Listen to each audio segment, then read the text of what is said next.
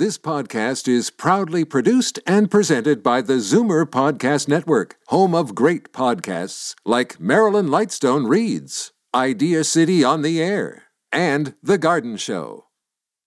You're listening to an exclusive podcast of Fight Back on Zoomer Radio, heard weekdays from noon to 1. Now, Fight Back with Libby Znaimer on Zoomer Radio. Good afternoon and welcome. Now that we are in the midst of an international and national conversation about systemic racism, a very familiar voice of the Zoomer generation is stepping forward with his experience. Hal Johnson is famous for BodyBreak, the popular fitness segment he starred in and produced with his wife, Joanne McLeod, since the late 80s. Body break, get moving. Body break, keep moving. Oh yeah. Body break, body break. Well, Hal and Joanne are still engaged in promoting fitness, especially for Zoomers. They have appeared with me on the Zoomer TV and are front and center in a current campaign to avoid frailty as we age.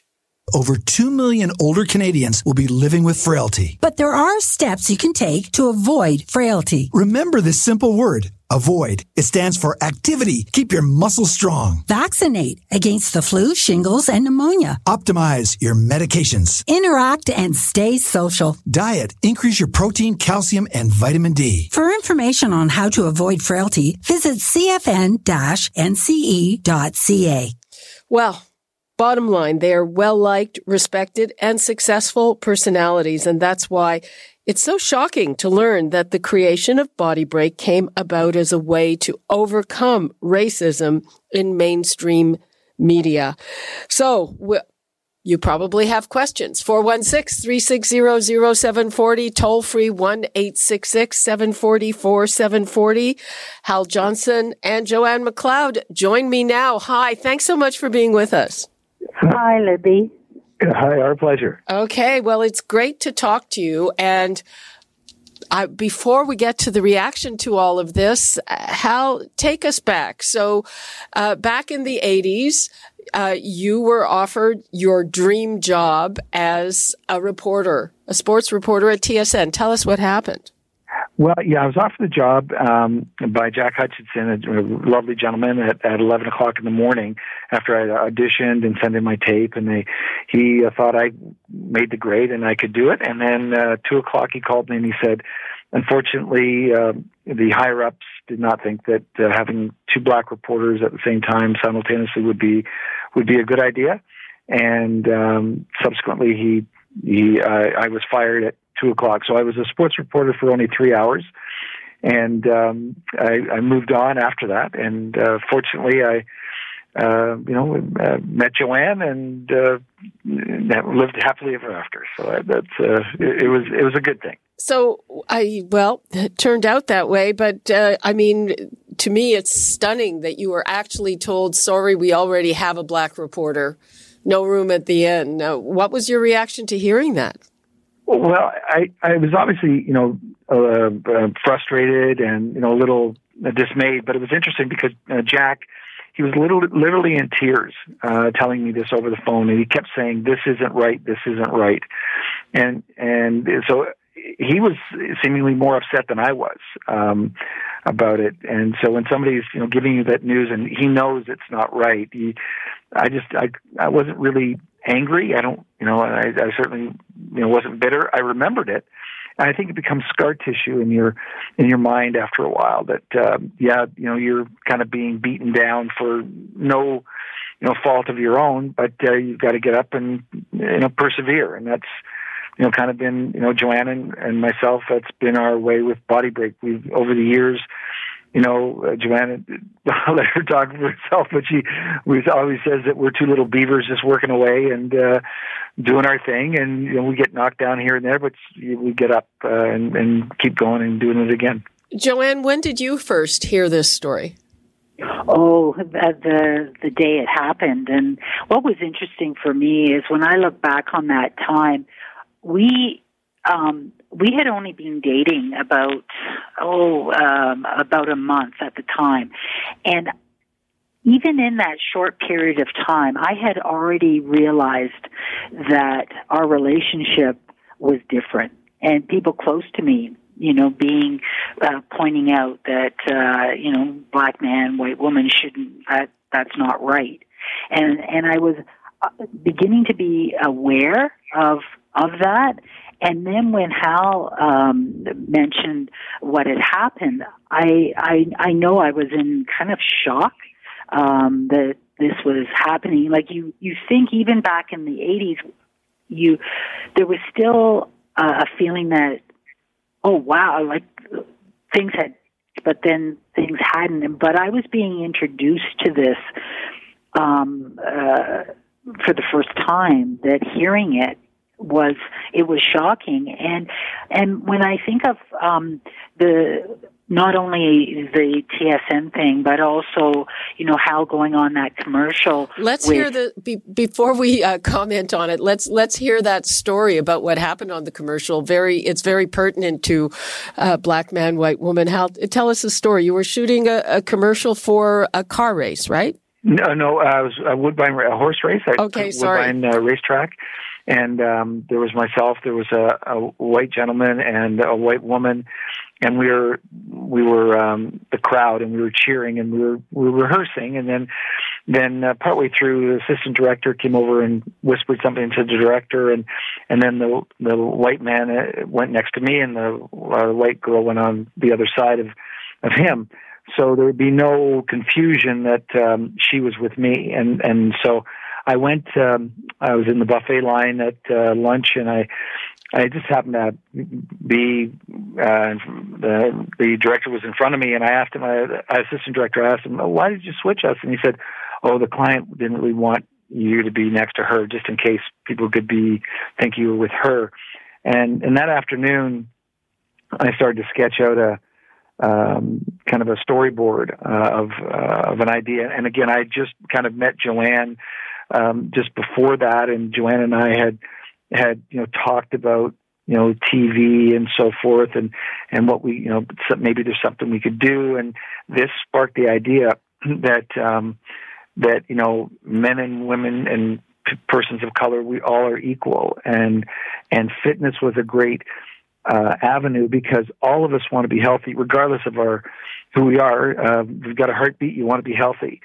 And so we can all find this common denominator. And so what we... Hal, wait a minute. But you're told something like that. Didn't it make you angry? Not...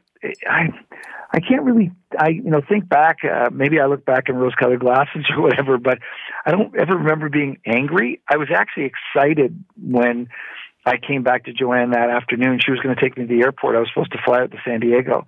And I was excited about this idea.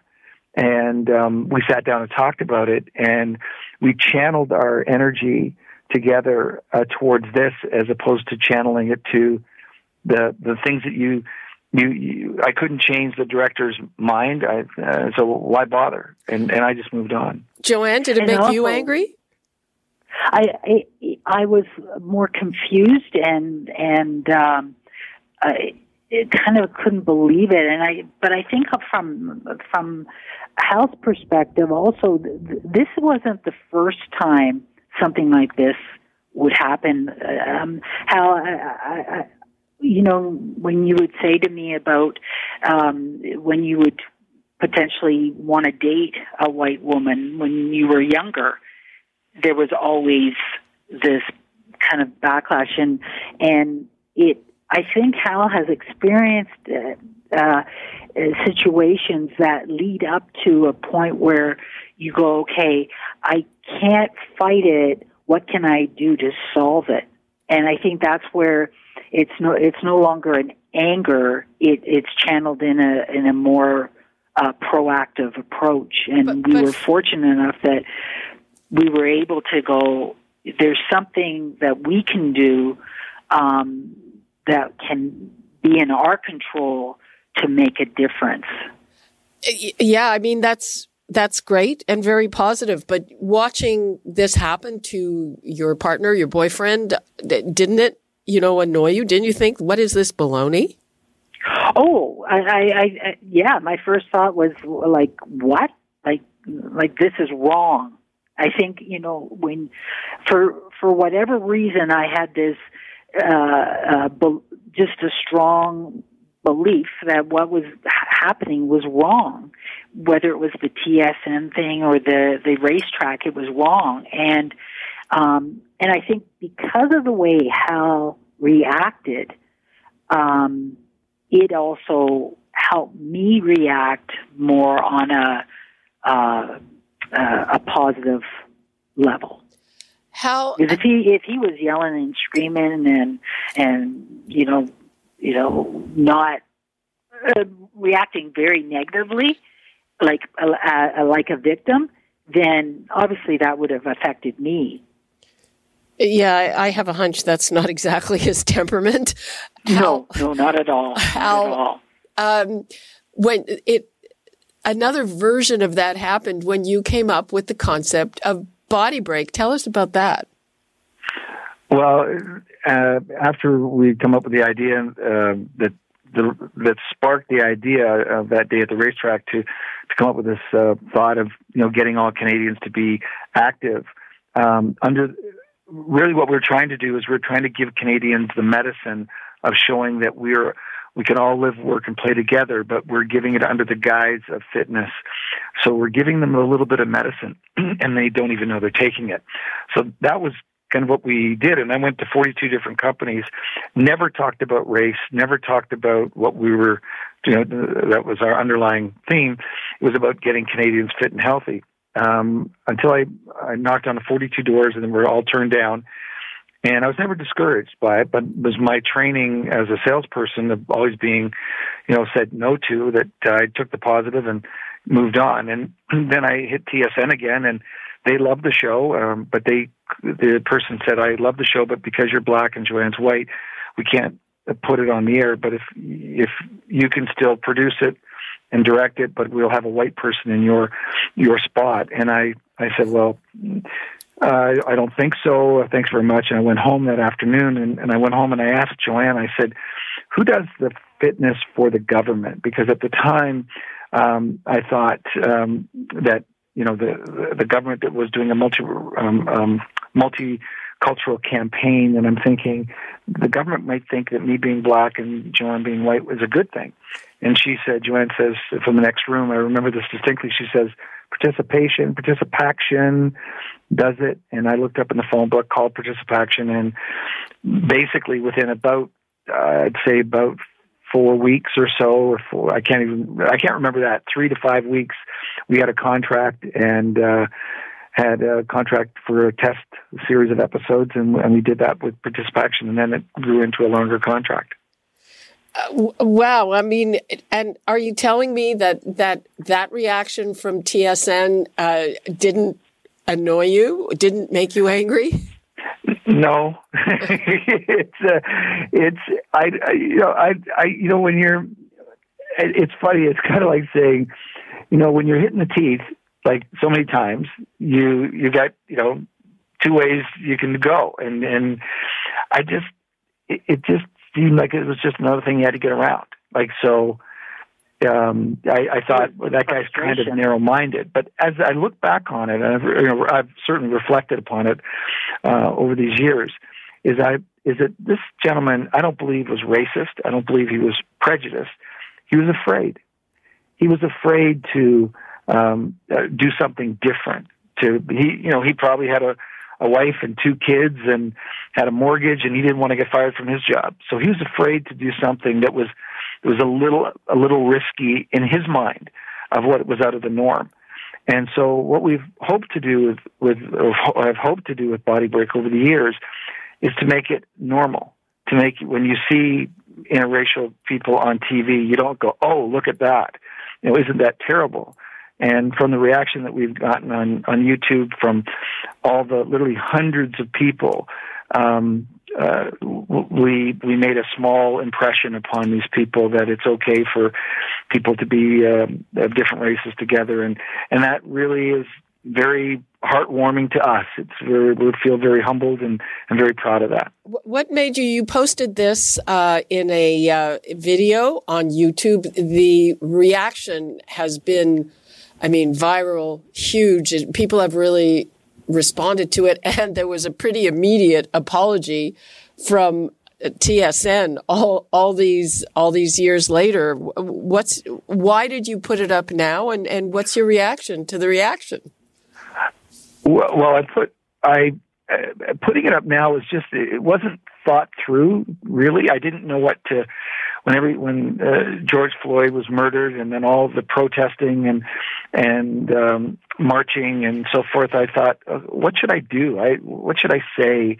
It was the Blackout Tuesday, and I put that, I didn't even realize it was 6:00 because I wasn't on social media. I was busy that day, and so I put it up, and it's funny, I put that Blackout Tuesday up on Instagram and Facebook and on my pages, and I didn't even feel good about it. It felt like it was like, just a social media thing to do. It didn't feel heartfelt, and it felt kind of uncomfortable doing it, actually. And so I knew it wasn't me, and so I just thought that, it's, after talking to a lot of friends, just about when they would call me and ask me, they were confused what to talk about, and, finding your voice. That's one friend of mine who's a sociologist, Lowell Taylor, and he says he was trying to find his voice. He's white, and he wants to say something, but he doesn't know what to say. And then it just occurred to me that I could shoot something straight to camera, just tell how BodyBreak was, gives some examples of racism incidences, but at the end of the day, having a positive attitude, having things that other people that can help you through it. Like, again, in my case, without Joanne, it would have never happened. It's having someone there to support you every step of the way through this process and support each other. That's how we became a team and bonded very quickly upon all of these things. Let's take a call from Chris in Oshawa. Hi, Chris. Hello. Yes, you're on the air. Go ahead. Oh, I'm on the air. Hello. Hello. Is that Hal Johnson? Yes, and Joanne McLeod. Oh my God, you're there too. That's amazing. Well, I didn't want to take all the time. I'm just very nice to speak to you guys. I just wanted to say I don't really have a major comment, but I'm about 36 years old, and I would have seen you guys on TV when I was 5 and 6, watching this TV. And, you guys being on the TV and then, Hal just being there on the TV I grew up just thinking that all these things that we're talking about, racism and black people and white people dating, wasn't a problem. So I just, think it was good that you guys got on the TV, and thanks for being on the show. Okay, Chris, I've got to let you go because your line is very noisy, but thank you for that. Thank you very much. Well, that's interesting because a lot of younger people now say it looks normal when it was definitely not normal, or it was not accepted. That, not that long ago. Hal, you were telling me that you are biracial and that your parents were also a black and white couple that came before you, obviously. Well, yeah, they did. Obviously. Yeah. They so whatever I've gone through, they've gone through in spades. My mom actually, for the first time, told me a story last week that I didn't know about. But she worked at Canada Vinegar back in the early '60s, and she happened to see somebody from work on a Saturday at a grocery store from a distance, and they saw her with her two little black children. And she told me that she told my dad, she says, I will be fired on Monday. And my mom was let go on that Monday from her job because the person went in and told that my mom was married to a black man. And, this was in Toronto. So this is, and I had never heard that before. My mom told me that. So and that's why I say things that we go through today is nothing, nothing compared to what my parents go through. So, it's almost like, you look at somebody and you say you've got my ankle's really sore, and you look at somebody and they don't have a leg, and you go, gee, what am I complaining about? And that's kind of how I've looked at it, that it's, what we've gone through is not as hard. I think the most racism that I find that's in your face is when you date, and it always comes up, and I laugh. It's funny how I laugh about it, but I would even laugh at the time when I would say date a white person in high school or whatever, and I would say, "Are your parents okay with me?" With me, and they go, "Oh yeah, my parents are great." And I'd come home. It was like, "Guess who's coming to dinner?" And they'd be like, "What?" And I've had doors shut in my face. Father saying, "No, you're not going out. You're not going with this guy." And those things happen. And I would always be ready for it, but it's just that those things happen. It's I was talking with Hal's mom this morning, and we were talking about sort of how what she had to Hal's dad and her had to endure, and she said to me she wishes that her mom and dad could actually see what's happening now. Because it is okay. It's almost like it is okay what she did, and for so many years, she was made to feel that it wasn't okay. And I thought, that's just another way to think about it, and the lasting impact that when people shun you, that you're left feeling that you're doing something wrong when in fact you're not. To give you an idea, my grandmother and my parents at the time lived out in Calgary, and my grandmother was there in an old age home, and she had Alzheimer's, and she was 88 years old. And my mom would visit her a couple times a week, and every time my mom would visit her, the picture of my sister and myself would be in the drawer, and all the other grandchildren would be out. So she had Alzheimer's, but it was so ingrained in her, she was still ashamed of my sister and myself seeing these black faces, that she would put it in the drawer, and that hurt my mom's feelings. And every time she'd take the picture out and put it back out, and then when she'd come back the next couple of days, the picture of just my sister and I would be in the drawer. That's such an interesting thing that this whole experience is drawing out your mother to tell you things that she had kept from you growing up. I mean, that's amazing. Yeah, it's just, I knew my grandmother. I wasn't number one on the hit parade with my grandmother, but that's the way it is, that's the way it was, yet my grandfather brought my mom up that everybody was equal. In fact, when my mom would tell me when they live in Saskatoon and they would go to Banff, my grandfather would see these signs saying "No Jews allowed," and he would tell my mom, "This is wrong. We are not staying there because this place, they're not Jewish, but this place would not allow Jews to be there." And so that was how my mom was brought up. That especially my grandfather, he was from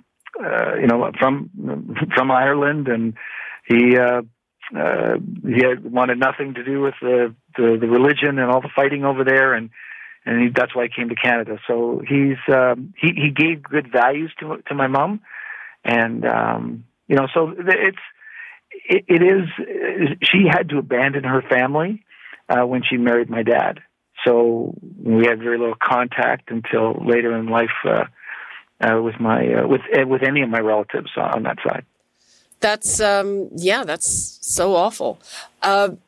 Did you suffer what the sociologists would call microaggressions, which are kind of not overt, but I believe it would be like somebody saying, well, you're the smart black person I know, or something really insulting like that. Well, no, it's funny. I tell the story. It's I laugh at it. It's like you got to have a sense of humor about it. But, and I've said this to Joanne, at University of Colorado, I graduated economics and a business degree, and at the time, companies would come to campus, and you'd interview before your senior year. And so every single interview I went on, after about 10 or 15 minutes, the human resource person, it was a male back then and white, they would say, "Geez, you speak very well." and I'd be thinking to myself, "You idiot. Like I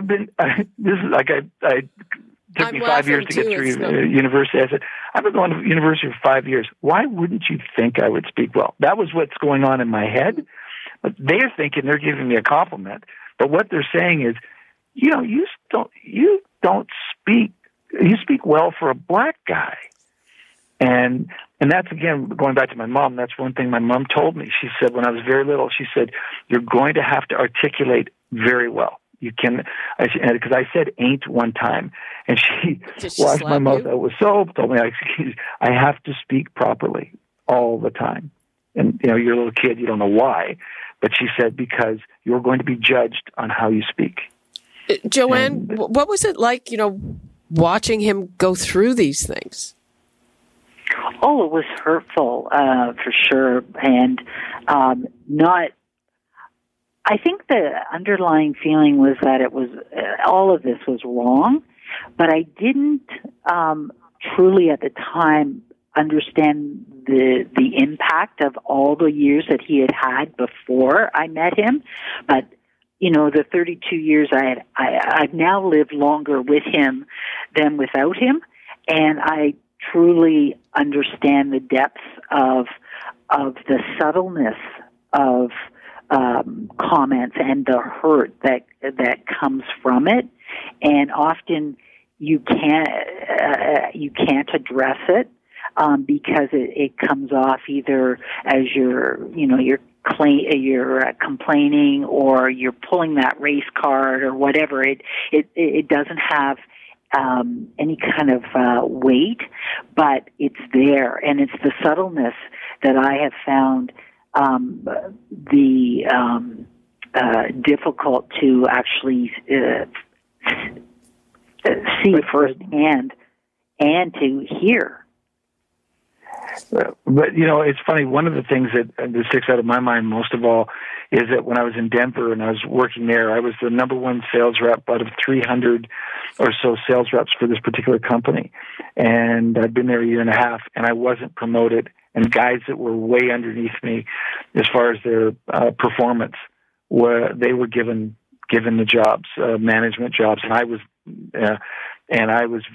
upset about that, because I knew I proved myself, and I was number one out of 300, and yet these other guys were passing me who were all white, and that was upsetting.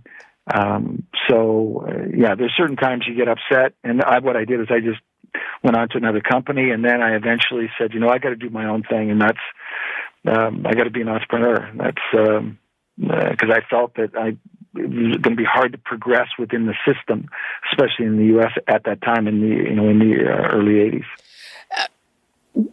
Bringing all this back, is it painful to you to remember all of this so intensely now? Joe, go ahead. Oh, for me, I do find it a little bit unsettling. However, I'm so hopeful by the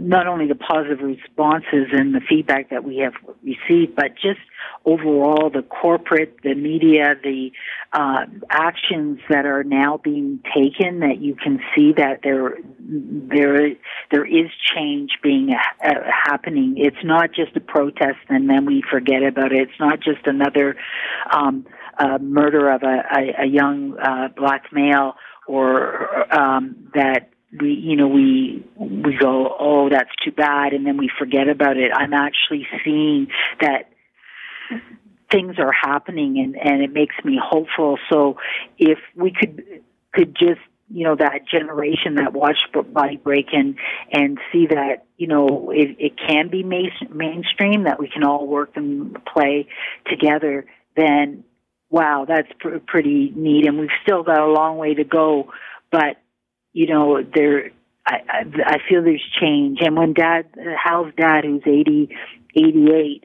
and for the first time in his life, he sees hope, that it gives me nothing but hope. Hal, is it painful for you to go through all this again? No, it's refreshing. It's like finally somebody wants to listen, and so it's great. I mean, I've always felt, Moses has. He kind of, in the 70s when I was growing up, Jail 79 and all the things, the trailblazing things that he did that were different, that were out of the box, that made people think, made people talk, that certainly had an impact on me growing up as a young kid. Well, thank you for that. And I'm very hopeful that things are changing. I hope that in corporations they look around the room and say, we need to get another voice in here, another perspective, and it will do our company good by doing that. Just one question that I thought of before we wrap things up. Hal, do you think that all of this there's a generational aspect to this, that your response and your approach is perhaps different than some younger people of color? It might be. I don't know in a sense if it's generational, because I was like this 32 years ago. So I've always had the approach that you don't change people's minds with the hammer. You change it when you change their heart. When you change their heart, that controls their body. So you can force them to do things, but unless you teach them, and as I said with BodyBreak, we've subtly been giving you the medicine to understand that we can all be together. That was my approach 32 years ago. Now there's people out there that want to shake things up in a very very aggressive, more aggressive way than is my approach. I just do it the way it may be generational, but I've been doing this kind of all my life this way. Okay. Anything else you want to leave us with? No, I'm good. Well, until next time. Sorry, Joanne. Have fun. Okay. Yes, we'll have fun. Listen, this has been really interesting and eye-opening, and thank you so much for joining us. It's good to talk to you. I hope to see you again in person soon. Yes, thank you. Okay, stay safe. Bye-bye. Bye-bye. You're listening to an exclusive podcast of Fight Back on Zoomer Radio. Heard weekdays from noon to 1. You're listening to an exclusive podcast of Fight Back on Zoomer Radio. Heard weekdays from noon to 1. You're listening to an exclusive podcast of Fight Back on Zoomer Radio. Heard weekdays from noon to 1. This podcast is proudly produced and presented by the Zoomer Podcast Network, home of great podcasts like Marilyn Lightstone Reads, Idea City on the Air, and The Garden Show.